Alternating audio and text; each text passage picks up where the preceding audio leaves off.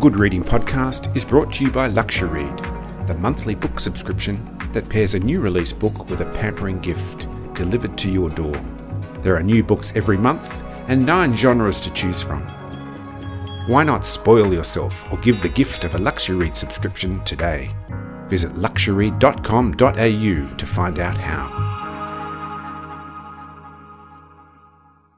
Hello and welcome to the Good Reading Podcast. John Hughes is the author of 7 books, including the multi-award-winning The Idea of Home and Someone Else. His 2019 novel, No One, was shortlisted for the 2020 Miles Franklin Literary Award. Today, I'm talking with John Hughes about his latest book, Tales from the Greek, a series of narrative adaptations of Greek tragedies and ancient myths in collaboration with internationally acclaimed Melbourne-based painter and printmaker Marco Luccio. John, welcome to the Good Reading Podcast. Thank you, Greg. Nice to be here. So Tales from the Greek is a rather unique production. What was your vision for this project? I'd worked with Marco Luccio about 7 years ago on a collaboration called The Garden of Sorrows, which was a collection of Australian fables in which Australian animals behave very badly and as a consequence are transformed into human beings. I loved the work that Marco did for that book. His renderings of the animals and the actions, the activities that they got up to. And so we'd always thought after doing that we'd really like to do another project at some point in time. And then I started writing these stories, I suppose something to occupy me after I'd finished my second novel, Asylum. And I thought of them a little bit as studies, I guess, that I wanted to tell these classic stories a different way each time. I suppose I wanted to try a whole range of different technical exercises, I suppose you might say. And after I'd written 1 or 2, I began to think, well, this might be something that would interest Marco as well. And so I sent the stories off, a couple that I'd done, off to him, and he was really excited by them. I think they kind of fired his imagination up again as we'd done with The Garden of Sorrows. And so then it really took off from that point. I thought, well, now I can see that that he finds something in these stories that he can work with. And so it spurred me on to write more stories. So we took off from that moment. Tales from the Greek brings sort of a distant and mythological past into the present. What were the sources that you draw from in retelling these ancient stories? The main sources are the 3 great surviving tragedians, Aeschylus, Sophocles, and Euripides. But before that, I think the kind of the sources for so many of the myths and the stories that they developed in their plays were the 2 epics, the 2 Homeric epics, the Iliad and the Odyssey, those 2 poems and plays. And I studied Greek for a couple of years at Newcastle University during my undergraduate time, and I've been reading them ever since. And every time a new translation comes out, I always like to see the new version of the plays or the poems. So they feel quite familiar to me, almost like old friends who we meet up again from time to time, and it's as if we haven't been apart. And so those are really the primary sources for the stories. And what do you think their relevance is to modern times, to the times we live in here and now? I was actually thinking about this only this morning because I was just thinking about the little launching speech I'm going to make. We're launching the book in the exhibition in Melbourne on Friday night. And my sense is that these stories are really the foundations of Western literature and art. But they're not foundations set in stone or made out of stone. They've been constantly retold and recast. And so the stories that the Greek tragedians tell are themselves reworkings of earlier and earlier versions. And so I suppose that the reason why they survive, and I suppose the reason why I think that it's worth retelling them again, is because basically they've got something to say, something important, something vital, something from which we can't turn away. The relation between the human soul and destiny, what happens to that soul when it's transformed by a kind of pitiless necessity. In one of the stories, for instance, Orestes is required to avenge his father's murder, but that requires him to kill his mother. But matricide is a sin. So by acting or not acting, he sins. So in that story, to do right is wrong. And I guess it's those sorts of moral paradoxes, the kinds of situations in which we find it so hard to make a choice, and yet we have to make a choice. Those sorts of things, it seems that although the situations may be different for us now, the way in which these writers, those early writers, deal with that so elementally seem to me to be very fertile ground for making the stories come alive again for a contemporary audience. Some of the stories retain their original settings in ancient Greece, while others provide a more modern context, as you said, for the adaptation. What were the criteria for making those distinctions or connections, if you like, between the settings? It's an interesting question, and it's not something that I approached consciously when I think back on it now. It was as if each of the stories came to me in the form that it did. And so some of them, as you say, I had an idea of a kind of modern rendering of that story, as for instance, say, in the long story Lady Macbeth of Tamarama Bay, which approaches, I suppose, the Greek stories via Shakespeare, or the second version of Aeschylus. Whereas the others, it just seemed to me that I could still tell a modern story whilst keeping it set in that ancient context. And that too was an interesting one for me, how the ancient can still be modern and can feel very contemporary, I think, such as maybe the first story, Corruption, which looks at the triangle of Philoctetes, Odysseus, and Neoptolemus, Achilles' son. So the stories themselves, I think, suggested that to me before I approached them. And all of these stories explore universal themes in one way or another. One in particular is time, or the passing of time. And it's perhaps no better expressed in the fourth story, Riddle. How does Riddle play with the concept of time? Well, Riddle was probably the most difficult story for me to write.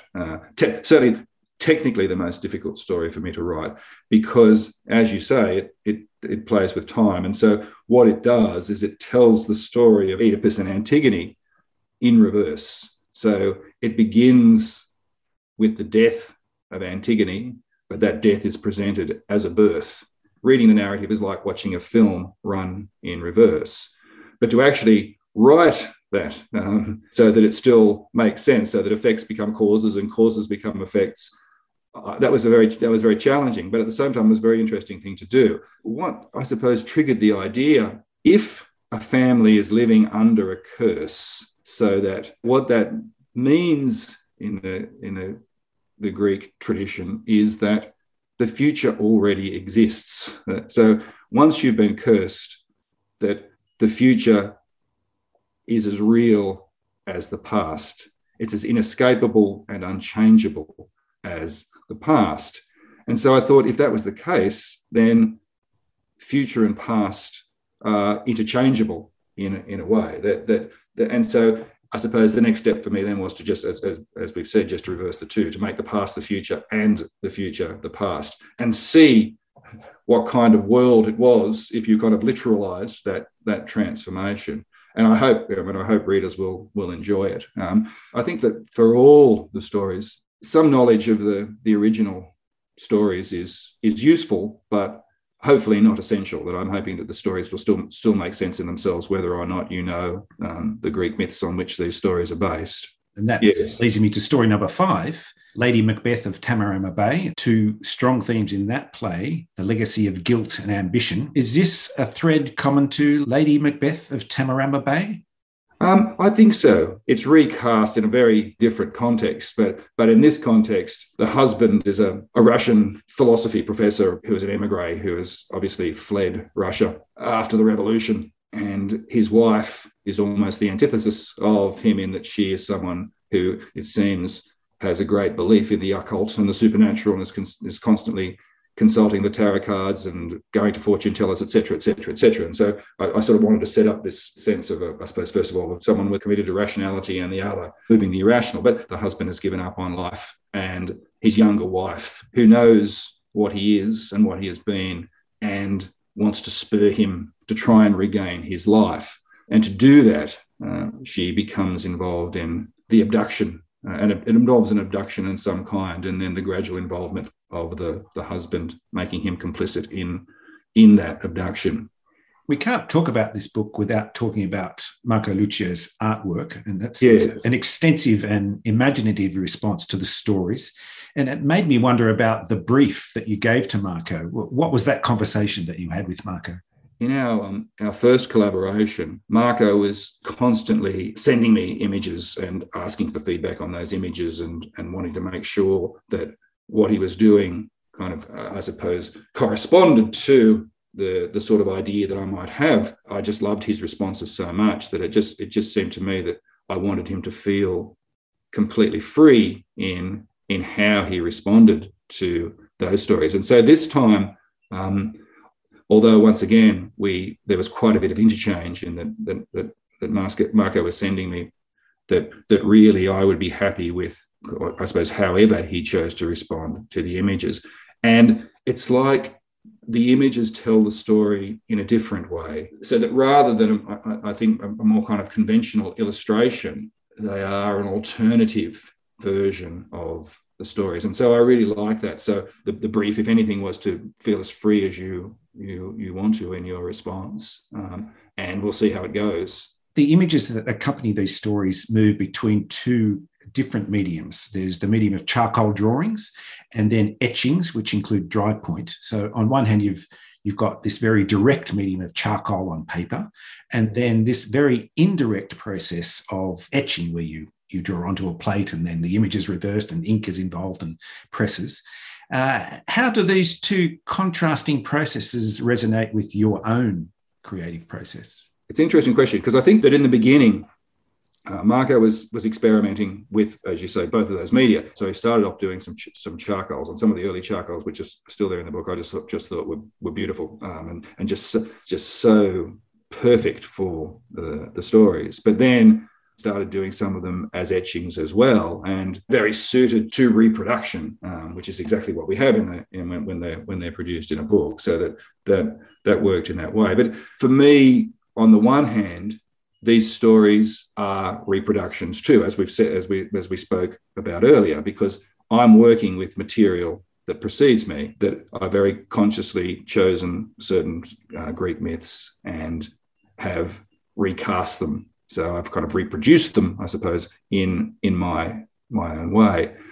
There is also that element of inspiration, that element in which it's not just about reproducing, but it's also, I suppose, telling the story from the inside as well. So that I've looked at these stories from the outside as a reader, and now I have to get inside them and let them come to life that way. So that's the more kind of, I suppose, a more spontaneous, a more inspired. So that sense of trying to bring these things to life as they exist within my imagination, rather than as they exist outside my imagination in the forms that they've had over the centuries. We've got to talk about the form of this book. And I hesitate to even call it a book, because it's so colossal and ambitious in its form. It's a large format bound book with obviously very high production values. What were the technical challenges in producing a book like this and in realising your own artistic and Marco's artistic vision? That has been a real process. I suppose when we started 4 or 5 years ago, Marco refers to it as an odyssey in itself, and I think there's certainly something to that. We've been going at it for quite some time, and I don't think we realised ourselves how, as the lovely term you use, how colossal or monumental it was going to be. I think at the beginning we just sort of thought, well, I'll write some more stories and Marco will do some more drawings, etchings, etc. And we'll see how that goes. And as the process has gone on, it just became larger and larger. And so we began to think, well, we really need a kind of magnitude, I suppose, of book that could match the scale of the stories and the images. And when we thought that we wanted it to be, I suppose, a work of art in itself. That was how we came to think about it, that we couldn't publish it as a conventional book because it was just going to be too big and the way in which we conceive it, too big and too expensive. And so the thinking about it as being a work of art in itself was a very liberating thought for us too, because then it meant that we could start then focusing, as you say, on the quality of the paper. It's a very high quality and quite dense paper, almost like a kind of art paper in itself. And also we could spend a lot of time on the design. And Marco has been very, very heavily involved in the designing of the book as well as the making of the images. He worked very closely with the designer all the way through the process. And he's also then worked very closely with the printers as well. So that in a way, this book, which is comprised of so many separate elements, stories and images, well, what we hope is, I suppose, greater than the sum of its parts, I suppose, so that it becomes in the end a complete and unified and whole work of art, which when you have it, that there's pleasure even in the object itself as well as what that object contains. That at least that's our intention. And I think it does all of those things, John. And I want to thank you very much for joining me on the Good Reading Podcast. My pleasure. Thank you, Greg. I've been talking with John Hughes about his latest book, Tales from the Greek, a series of narrative adaptations of Greek tragedies and ancient myths in collaboration with painter and printmaker Marco Luccio. It's available in a limited edition of 500 copies at marcoluccio.com.au. My name's Greg Dobbs, and thanks for listening. This Good Reading podcast was brought to you by LuxuryRead.